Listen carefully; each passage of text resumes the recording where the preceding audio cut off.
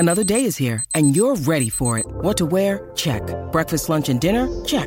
Planning for what's next and how to save for it? That's where Bank of America can help. For your financial to-dos, Bank of America has experts ready to help get you closer to your goals. Get started at one of our local financial centers or 24/7 in our mobile banking app. Find a location near you at bankofamerica.com/talktous.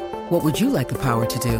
Mobile banking requires downloading the app and is only available for select devices. Message and data rates may apply. Bank of America N.A., member FDIC. Welcome to the Making Waves at Sea Level podcast with your host, Tom Singer. In each episode, we will explore the interesting stories of business executives, entrepreneurs, and industry leaders who are shaking things up and growing their companies. It is time to make some waves. Now here's your host, Tom Singer. Hey there, and welcome to another episode of Making Waves at Sea Level. Thank you for pulling your chair up to this little podcast. I know that there are 2.4 million podcasts that have been started out there in the world, and yet here you are listening to mine, and I greatly appreciate it. And today, we're going to talk about the Great Resignation and how it's impacting companies. People are leaving companies in record numbers, and we're going to talk about what companies need to be thinking about when we get there. But first, I have to thank one of the sponsors of this episode. So this episode, like all of them, is brought to you by Stanton Chase International, one of the leading global executive search firms serving as trusted advisors to help companies build their senior leadership teams. Now, full disclosure, if you listen to this show regularly, you know that I now work for Stanton Chase International. So if you're looking to build your senior leadership team, reach out to me and I can connect you with the best search consultants in your industry anywhere in the world. All right, so today we're going to talk to Carl Ulrichs. Now, he is a speaker who is really a fixer. What he does is he finds things in business that are broken and he helps put the pieces back together again. And that's kind of awesome. So we're going to talk to him a little bit about what's going on in the world. Why is it broken? Why are people leaving? And what can companies do to fix it? Hey, Carl, welcome to Making Waves at Sea Level. Thank you. And I'm pleased you have me on your quote unquote little show. We have some fun around here. I always try to talk to business leaders, entrepreneurs, executives, etc., who can share just different ideas on how we can shake things up and make some waves. So we're currently in the middle of this record-setting number of people just looking at their bosses and going, nope, I'm gone. In fact, in many cases, they don't even have another job. They're just like, I'm done. You know, there's been too much stress in the world. I'm not putting up with this crap anymore. Why is this happening? What do you see out there? Well, it's not new. It's been decades in the building. Things got sped up with COVID. And this is one of the things that is falling out of it. So it got lots of press, lots of media. But if anybody were to drill into it, it's been going on for a decade, and it's not evenly distributed through the workforce. If as a savvy business leader, you are tracking your high performers separate from your low performers, you'll notice that this is more impactful because it's the high performers that are leaving. That low performers generally grip their chairs and hope you don't notice. Well, and that's the one thing companies don't want. We don't want our high performers to leave. Sometimes if a low performer leaves, we're like, phew, dodge the bullet of having to push them out the door. I mean, Tom, have you ever had a departure where morale went up? Yes, I worked in a place where someone left and we literally went out to happy hour because of it. Right. So therefore, first, we're in, 90 seconds, 2 minutes. First thing, be able to track turnover that is in two buckets. The ones you're glad that are gone and the ones that are painful to have leave. And track that by department head. And if you've got a department that's burning through the good people, you have somebody that needs fixing, and it's the boss. Yeah, because it's true that people don't leave companies. People leave people. So, and I know from my own background, the places I hightailed it out there, it always was because the boss was a jerk. And the places that I stayed for a long, long time and was sad to leave if I left was always when the boss was great. So what are the biggest things that C-level executives, bosses, managers need to be doing right now in this environment? Listening to people. And we're at a time where that's tough because it was described to me that leading a business right now is like riding a bicycle with your hair on fire and you're in hell. That all of the different plates that are spinning, I don't need to go through them here, mean that the very sustainability, the survival of the organization, and I don't care if you're in logistics, if you're in manufacturing, operations, business services, doesn't matter. Things aren't normal. And for all of us that have waited 19 months or however many months when this airs, since March 13th, 2020 was D-Day, for how long you've been waiting since then that normal will reappear, you have wasted your time. Look around you. This is the new normal. And therefore, let's learn the vernacular of it. Let's learn the dialect of it. Let's learn a couple of clever tactics that will enable your organization to, and here's my metric, to retain your high performers 10% longer than your competitors. Is that a competitive advantage? Okay. Well, I've got a couple things we can do. So what can we do? First, figure out who they are. Understand that high performance is task-based. That it's not, I can't tell you that all high performers have certain attributes. No, it's very task-based.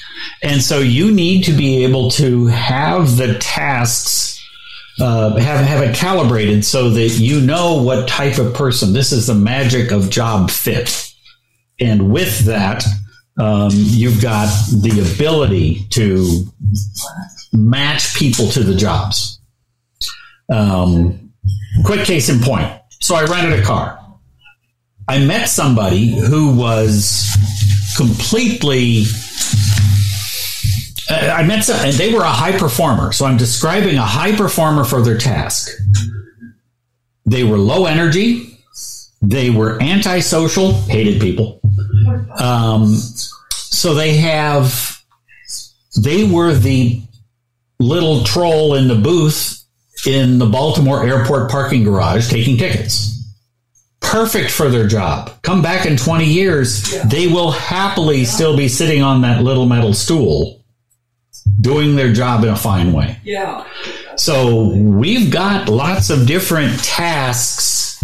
We have to understand that high performance is task-based, it's task-specific. You can't just do broad brushstrokes with this. For instance, I rented a car. I met somebody who was a high performer for their job. Perfect fit. I mean, come back in 20 years, they will still be there happy doing their job. They were antisocial, didn't like people, low energy, didn't want to move. They were the little troll in the booth at the parking garage exit who would sit there on their little stool, slide the window, and say, "Give me ticket." Perfect for their job. You know, somebody who is suspicious and doesn't trust anyone. Great. Put them in purchasing. Make them an auditor. Okay. Where one of the first things we have to do is get really good at job fit. So we start with knowing your people and getting them in the right spot on the train. Now, why is it that companies don't already know their people and have them in the right spots in the train? Why is this so hard to accomplish? You'd think this would be like Business 101. Well, it's kind of interesting. Remember, I was talking high performers. In general, think about, hey, everybody listening, think about who is front of mind for you, who is in your office or who you're having meetings with. Is it the high performers or is it the low performers? It's the low performers. You're trying to get them to be mediocre performers. Okay, they are the squeaky wheels getting a lot of attention. If I were to take everybody who's listening and pull them into a room and say, why don't you pay attention to high performers? The answer that would come back, and it always comes back the same, we don't need to. They're doing fine. I don't want to micromanage them. Okay. Well, with the power vested in me by this giant microphone, I make everybody listening a high performer. What motivates you? Yeah. It's challenge. It's recognition. I mean, it's different for everybody. It's stretch assignments. It's, getting to go the next level with things. It's having a relationship with a boss you respect. Everything that drives a high performer comes from having a relationship with a boss they respect. And it's not human nature for a busy boss with their hair on fire riding a bicycle through hell to spend unneeded time with somebody who appears to be doing just fine. So what I hear you saying is the bosses are putting a lot of time in to the lower performers and sort of ignoring the high performers. And what that's causing is the high performers to no longer feel connected, no longer to feel challenged, needed, and they get bored. They look around and go somewhere else. Is that what you're saying? Simply put, yes. I mean, Tom, are high performers on LinkedIn? Yes. So it's Sunday night, high performers sitting there in their PJs, eating popcorn, watching, I don't know what the current show is. They just dropped a new set of Mandalorian episodes, whatever they're watching. And they get pinged on LinkedIn, or they get pinged by a search firm that says, and what search firm would they be pinged by, Tom? Stanton Chase International. So Stanton Chase pings them, and they'll say, I like what I do. They're thinking this. I like the people I work with, but I haven't had a good one-on-one with a boss that cares in more than 2 years. I think I'll take this call. And what's interesting, Tom, in the exit interview, they just want out of the room, virtual or not. They will lie, and they will say that it's the money. It's not the money. It's that they weren't being seen as a person. And this is something that we're seeing throughout different industries and everything else. This is deep into our society. So I've got a couple of questions of how companies can go about fixing this. However, first, I've got to thank the other sponsor of this episode. So this episode is brought to you by Podfly Productions. Podfly takes the time and the headache out of creating your own podcast. They set you up with the right equipment, training, and guidance to ensure you're going to sound amazing. Podfly does all the heavy lifting and that pesky technical work so that you can focus on creating great content, growing your audience, and interviewing people who are making waves in business like Carl Ulrichs. Hey, if you want to start a podcast, and I know that some of you do because you call me and ask me questions about how to do it. If you want to start a podcast, jump over to podfly.net/coolthings and check out the offer that they have for the listeners of this program. All right, so Carl, if we're facing this issue that you said is we're ignoring our high performers, they're getting bored, they're not feeling the love, what can companies do? What's the investment they can make right now in early 2022 to change this? I'm going to give you two things. First, spend money on training on active listening. Tom, that's something you teach, isn't it? Yeah, no, absolutely. Because it's all about human connection requires communication, and you can't have communication without good listening. So step number one, hire Tom to go do some active listening training for all of your supervisors.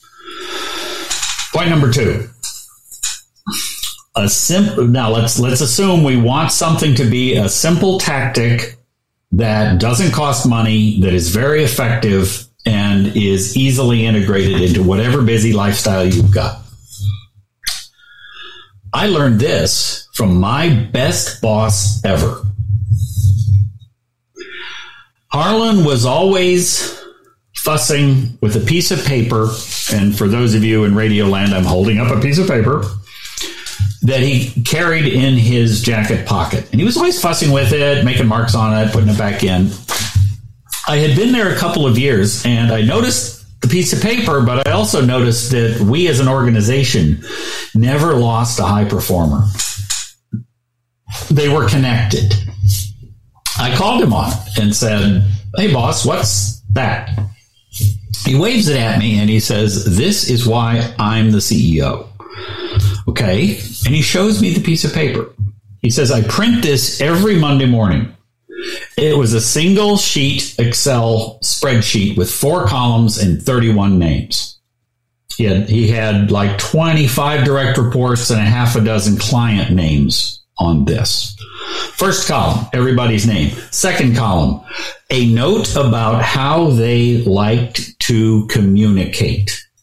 If you know assessment tools, you could put in a DISC code or Myers-Briggs type, whatever, or just whatever language you work in.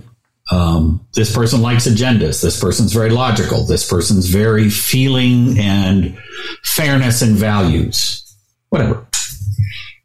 So who are they? What dialect do they speak? Third column. Who are they as a human? What are they interested in when they're not sitting here? Ford pickup trucks. Cats. It's never just one cat. Grandchildren. So who are they? How do they communicate? What are their human interests? And the fourth column was blank. And what he was fiddling with was he was methodically, intentionally going through his world and communicating briefly with everybody on that list sometime during the week. Checking them off. Got him. And when Friday came, many times the high performers had not been touched because human nature. And I'd get a phone call driving home.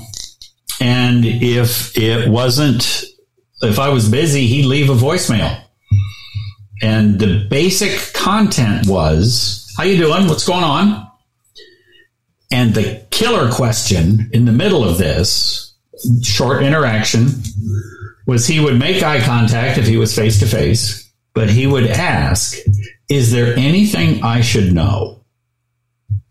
Pow. "No, I'm fine. We're good." Great. "Actually, there is something. I noticed that the receptionist was getting hit on by one of the package delivery people, and we need to address that."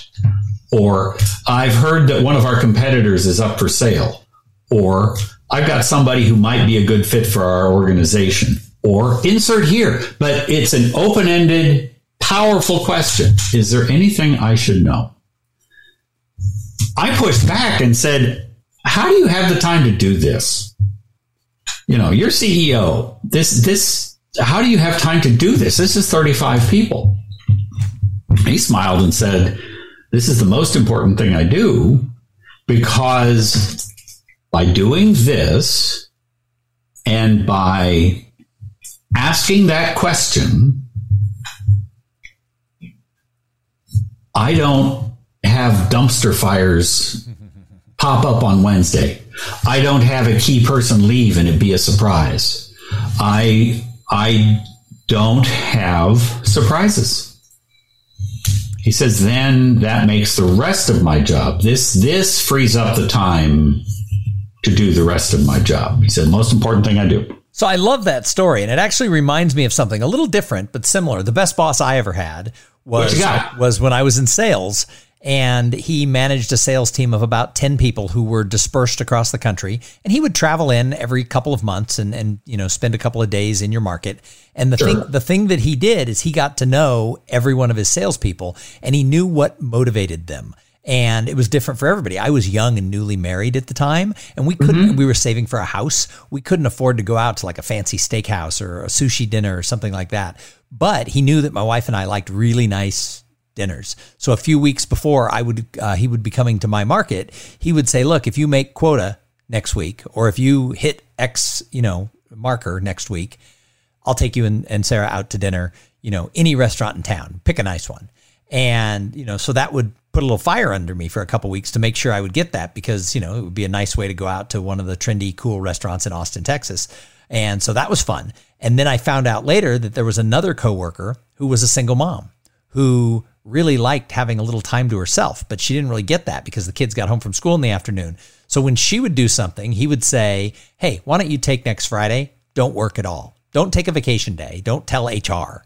Just don't work. And that'll be our little secret. And hey, I'm from HR, so you're crossing a dangerous path here, Tom. But she loved that.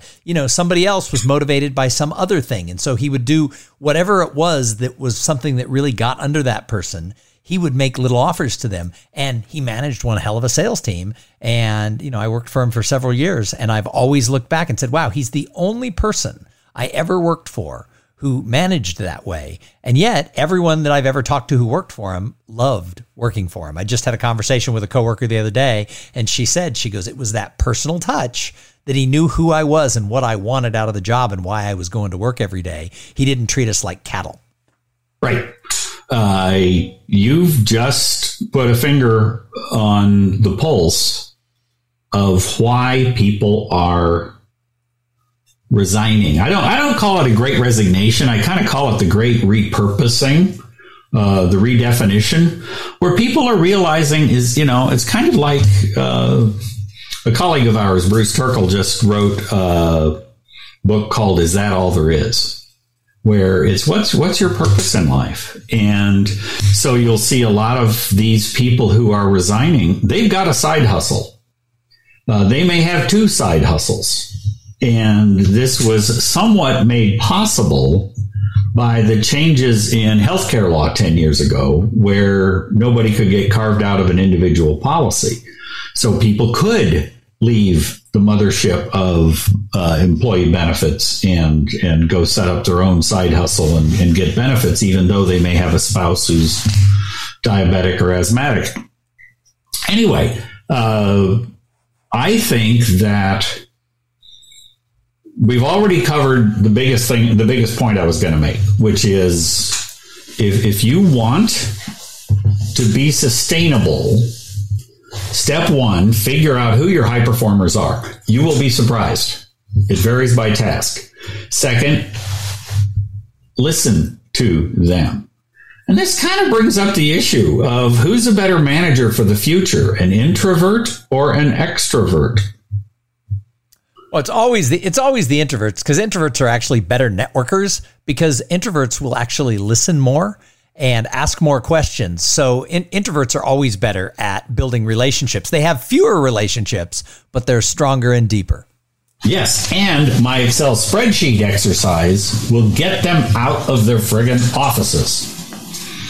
All right, so we're doing things, through Zoom, through phone, through text. Doesn't matter. It gets them outreaching.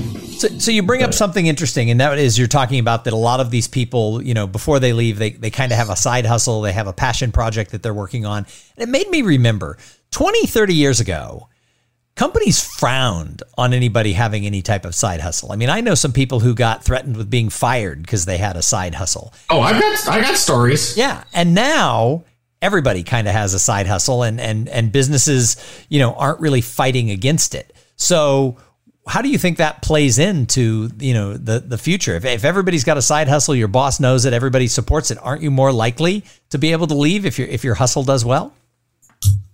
Yeah. They were going to leave anyway. By you being an ally for the side hustle, they're staying 10% longer. Right, which is actually, you mentioned that before, and I actually wrote that down, that's actually a really smart thing. You're not going to keep them forever, but if you can keep people a little bit longer. I'm just saying 10%. Yep.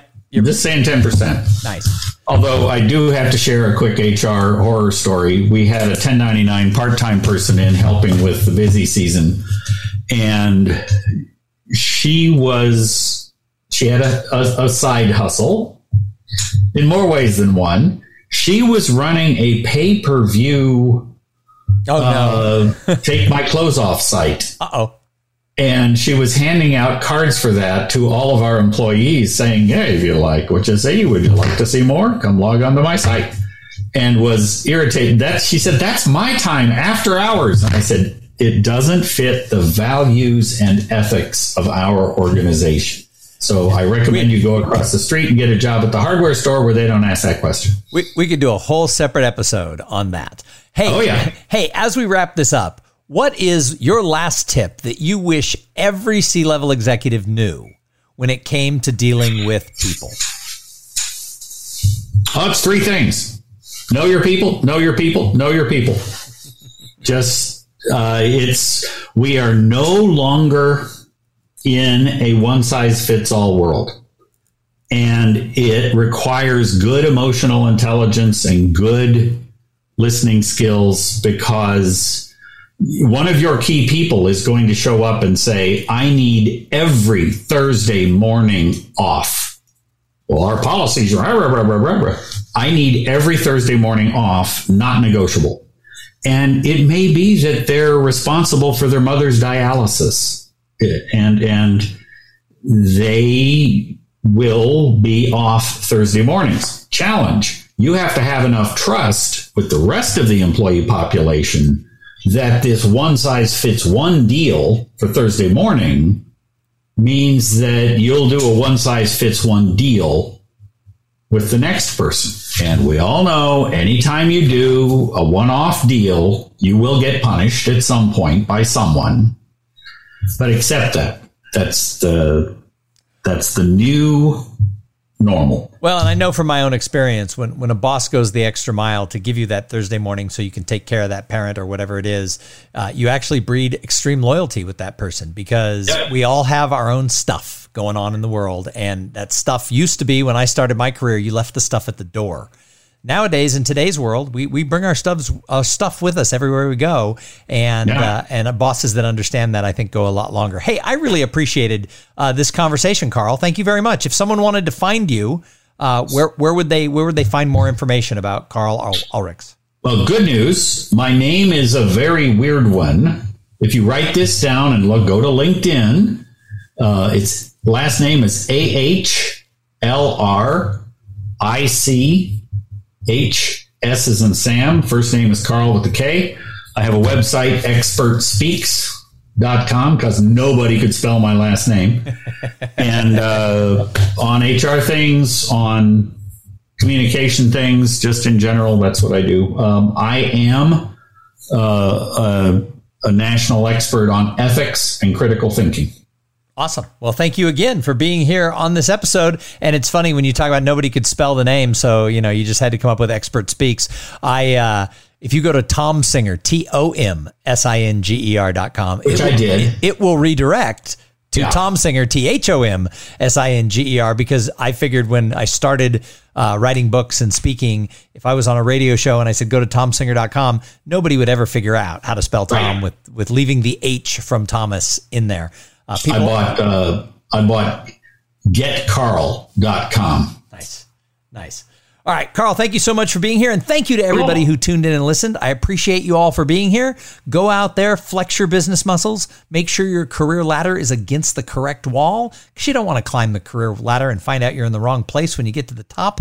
And when you're out there doing all this work, have some fun along the way. Have a great day. Thank you for listening to the Making Waves at C-Level podcast. Without your listening to these in-depth conversations, there would be no show. Connect with Tom at TomSinger.com and follow him on Twitter and Instagram at TomSinger.